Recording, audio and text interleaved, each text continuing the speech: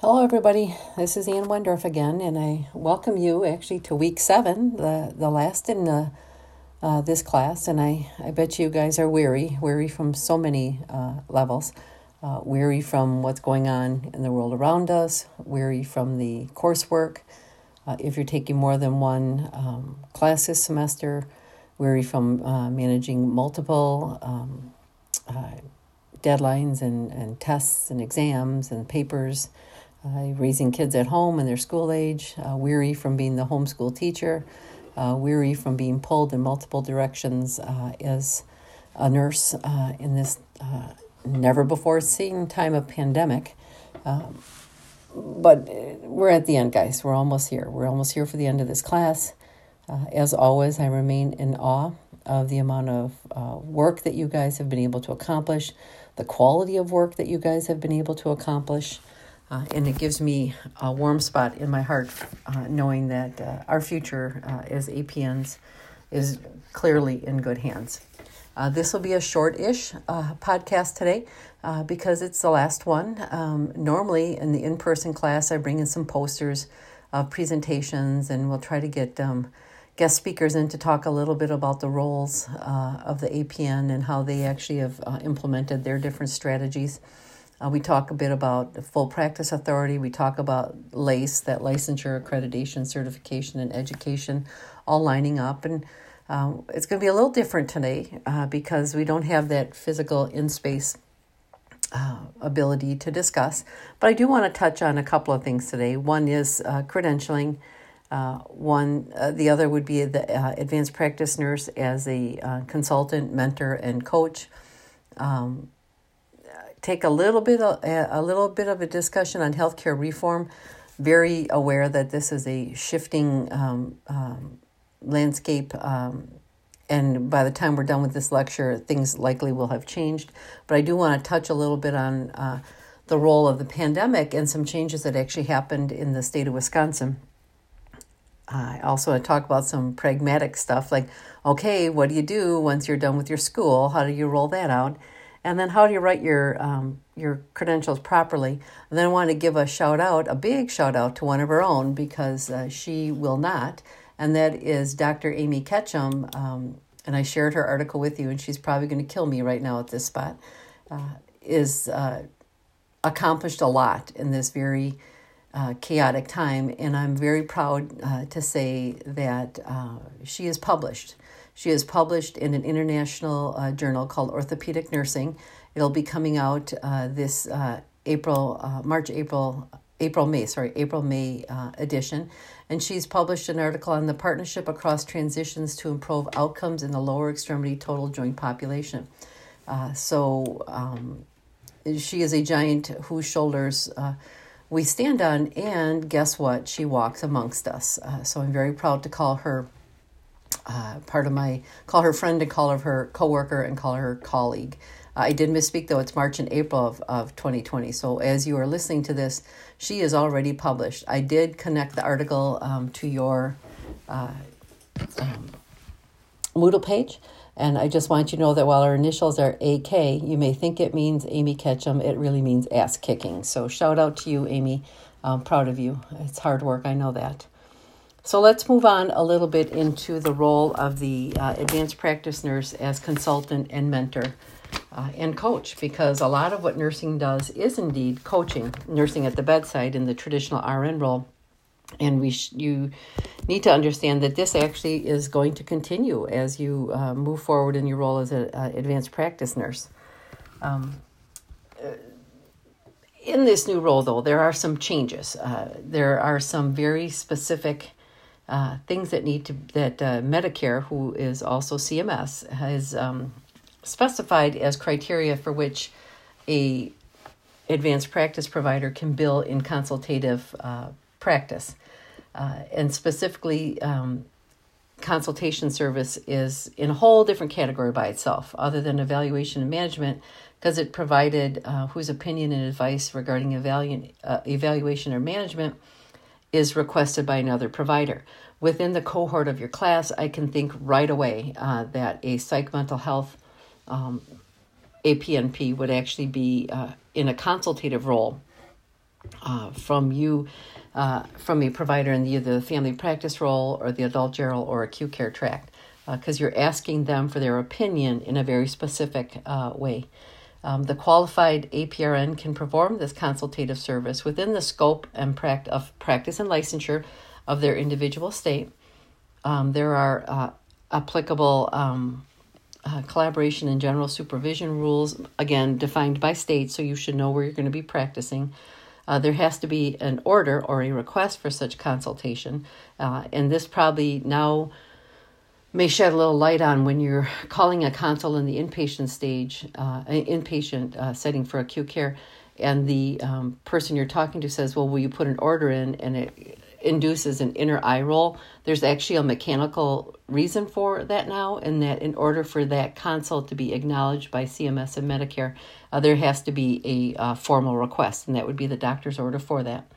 The consultant, the person performing the consult, is responsible for a written report of their findings and recommendations. These are the traditional consult notes. The interval in which those results need to be resulted is actually dependent on the individual hospital in the acute care setting and the individual practice in the outpatient world. In the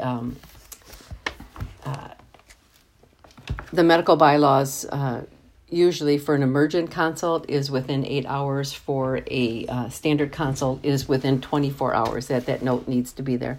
Now, it may be a work in progress, and it can be shared in Epic, if you're familiar with that system, as an incomplete note, or you could put a disclaimer in there, definitive treatment plan to be developed pending diagnostics, if you were waiting on a CAT scan or something like that. But you do want to drop that note and leave a footprint in there so that everyone knows that you're involved in the care. So that's the pretty easiest kind of way to define a consultant role. There is evaluation that goes along with that, and I think we, as a growing practice, need to own some of that process, and we need to talk about: are we providing credible, quality, consultative information? Are we able to respond in a timely and an effective manner?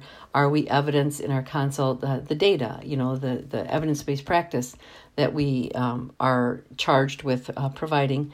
Are there large issues when we do a reflection on our own consult that we overlooked or didn't see? So are we giving a good quality consult in response for that?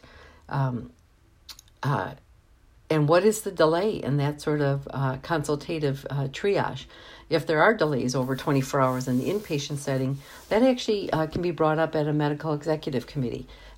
We know some of the delays are volume driven. Certainly that is an issue in the psych mental health realm, where there just plain aren't enough of us APMPs and psychiatrists who are able to access and provide service for a large number of people in an overly neglected population. So there does need to be an evaluation of how this goes.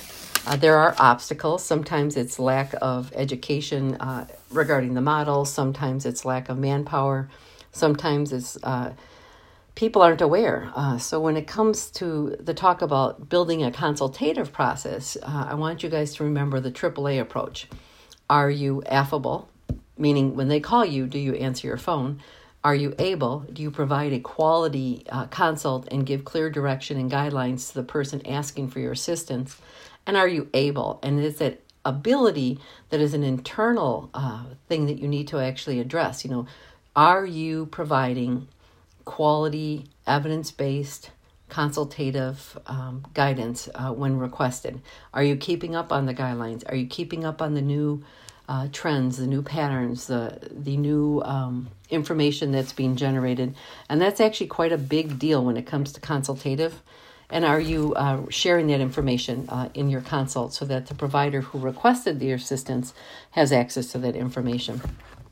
So this is really just an expansion of the nurse role. Nurses have always been in the consultative role.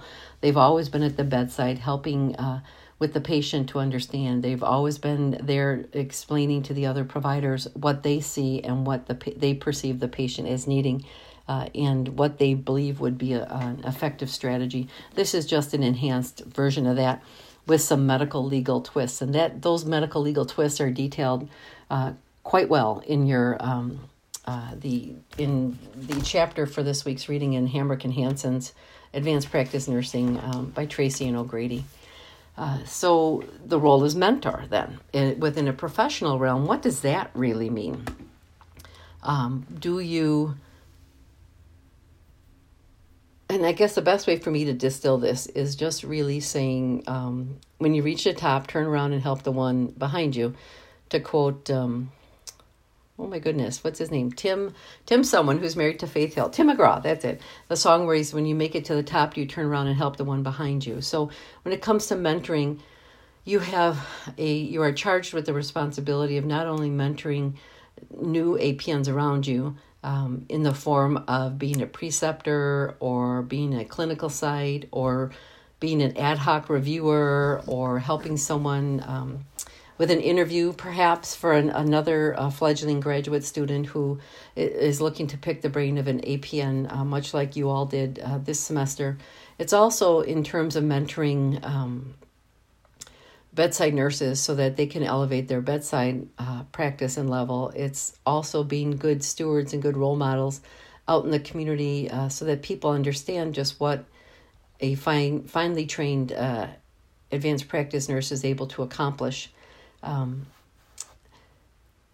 It's also understanding, and advocating for changes in scope of practice and advocating for practice at the highest level, which it is available. I also want to talk about the role of coach. You are all coaches, right? Don't get whistles, don't get fancy field jackets to wear, and don't have our name on the back of our lab coats, but maybe we should. Maybe that would be something. But we really are there not only to coach the patient, to coach the nursing staff, coach the other disciplines, but also to coach each other. And don't ever forget that. I mean, to me, I am foreverly grateful to people who took the ability to help me tease out something different that I didn't realize I had in my practice and I didn't have in my person. And that is really the role of coaching. So just don't forget that. I do want to talk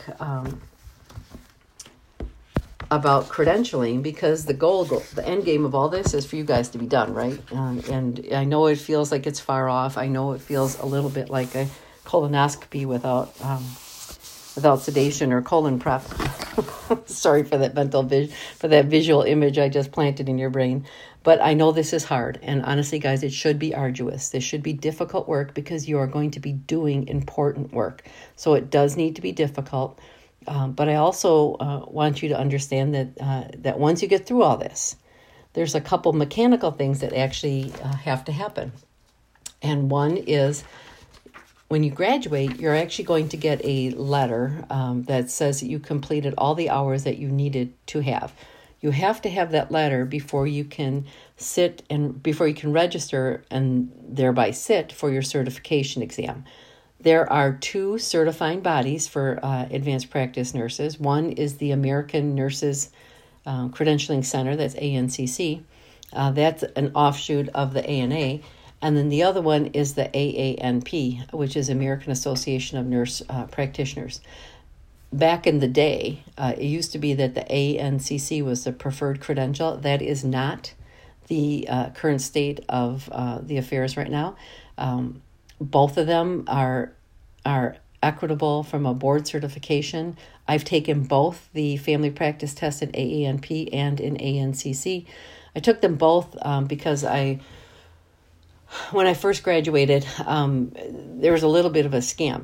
If I was fearful I was going to fail my first exam, and then if you fail your exam, you're eligible to reseat it, but it takes 3 months to reapply and take that. So I didn't want to not be gainfully employed, so I registered for both of them.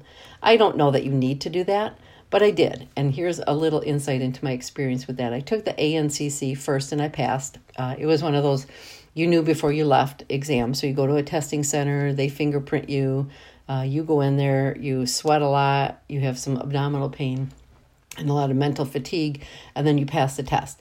But since I had already paid the money for the AANP exam and it was non-refundable, and I am at the core very frugal, I took that test also, knowing it was a no harm, no fail exam.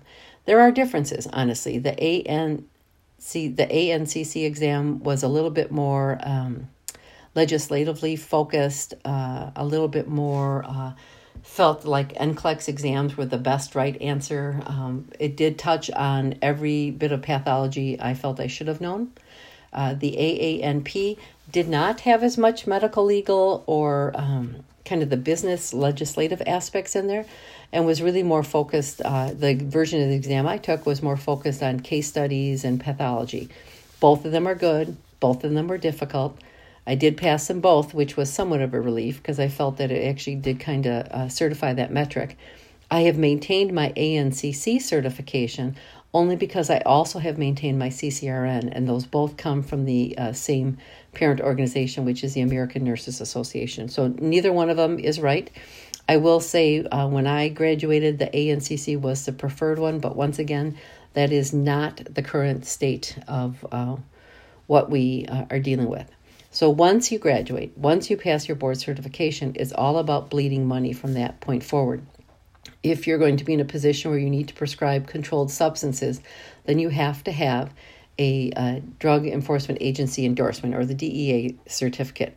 That is, I think the last time we renewed it was $800. You take a test. It's really about controlled substances and how you can prescribe them. And then you are able to, you get your certificate.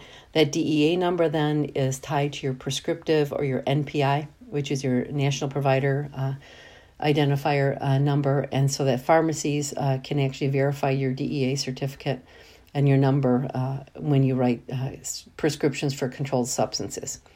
You also do have to have what's called an NPI. That's a National Provider Identifier.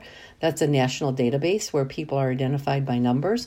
You will get asked for that number periodically to put on forms for durable medical equipment, to verify when you have scripts called in. They may ask for your NPI.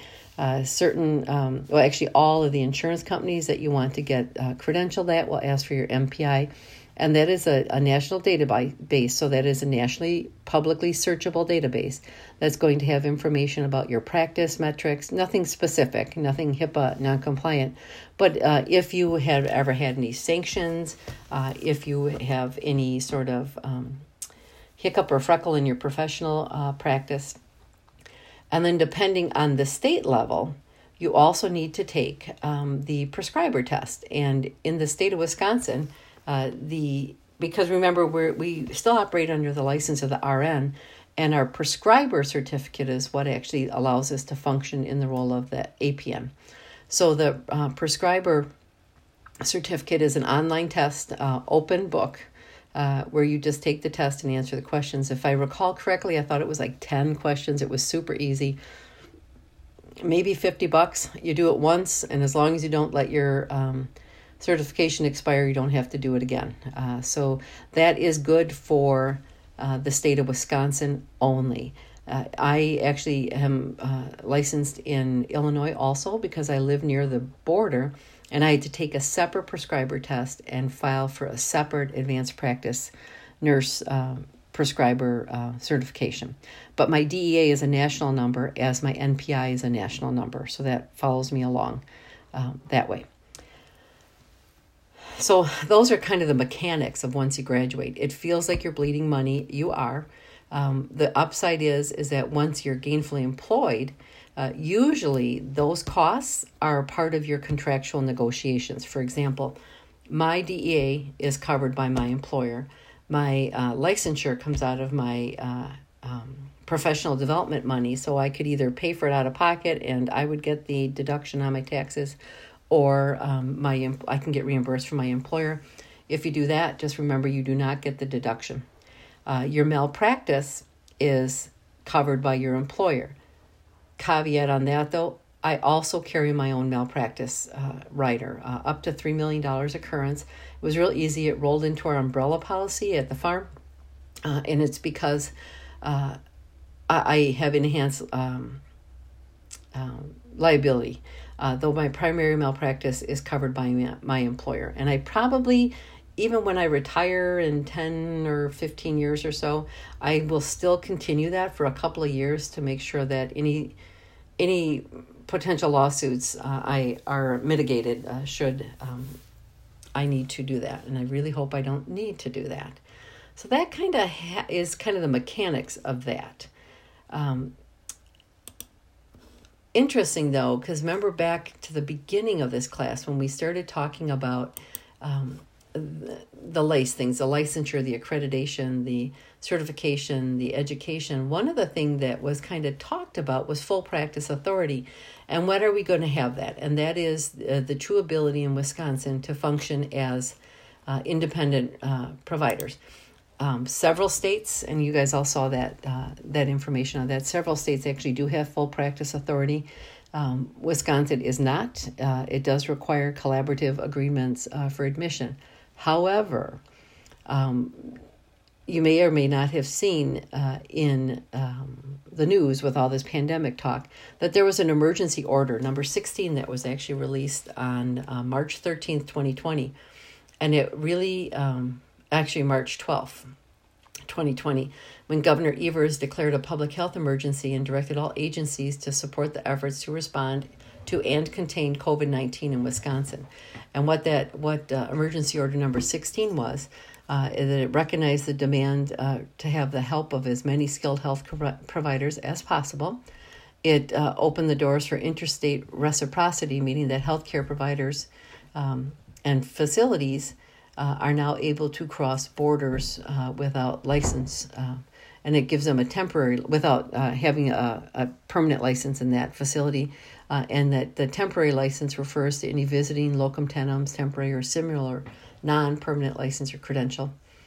Any provider with valid and current license by another state was allowed to practice under that license within the scope of that license in the state of Wisconsin, so long as the following conditions were met: that the practice is necessary for an identified healthcare facility to ensure continued and safe delivery of healthcare services.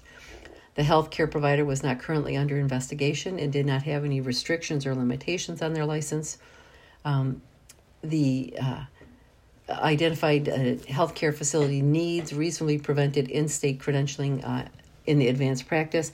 And what they means for that, normally, like when I switched positions from the medical college to Ascension, it took 3 months for them to verify all my information. So this is a way to expedite that.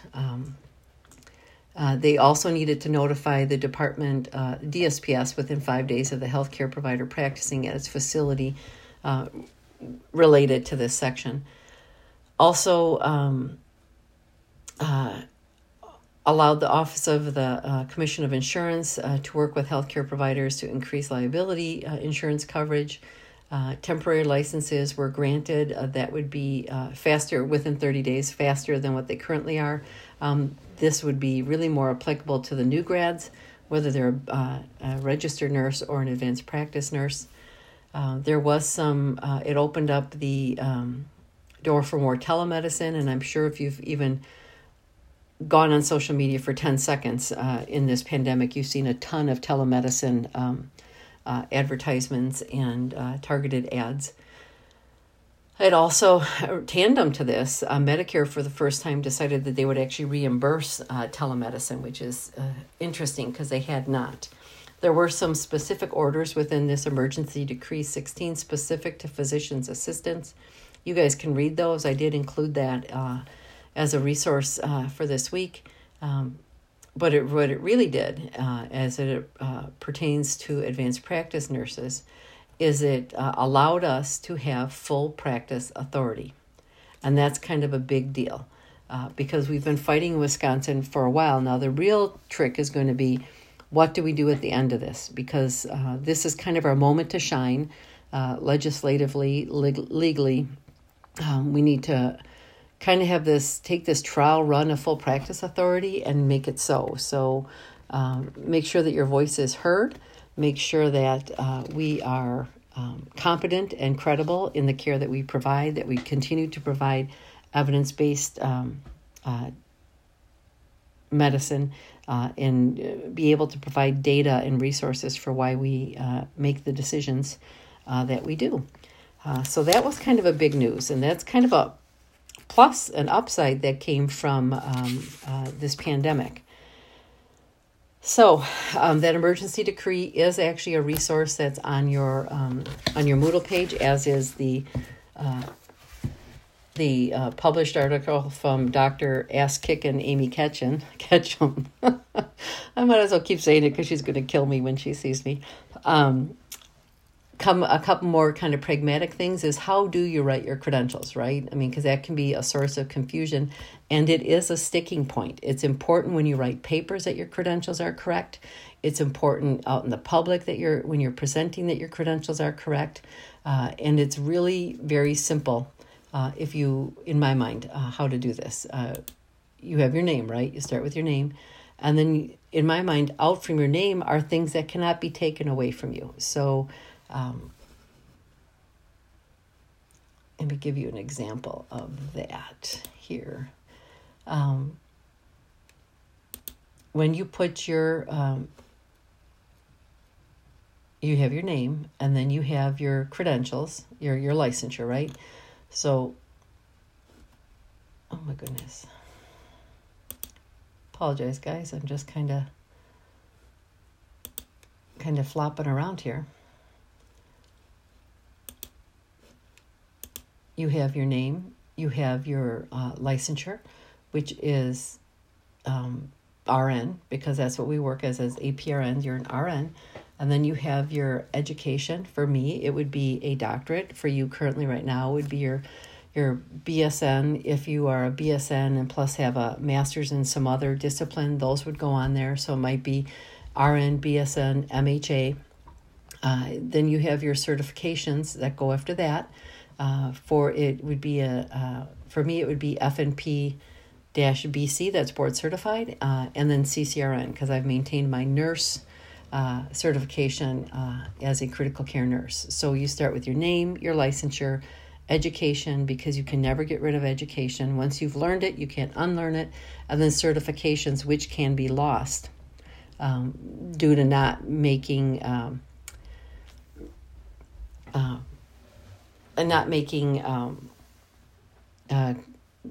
continuing education credits, not making certain deadlines, doing something silly that way. So make sure that your credentials are always written correctly. If you're a master's and MSN student, or you're a candidate when it comes to your poster, you then would put MSN parentheses little c for candidate, and then the other parentheses on the other side, so that everyone knows looking at your work that you're an MSN candidate. And this would be for like a poster presentation. I think that's really kind of where I am at with this discussion. I thought it'd only be about a half hour, and sure enough, that's what it is.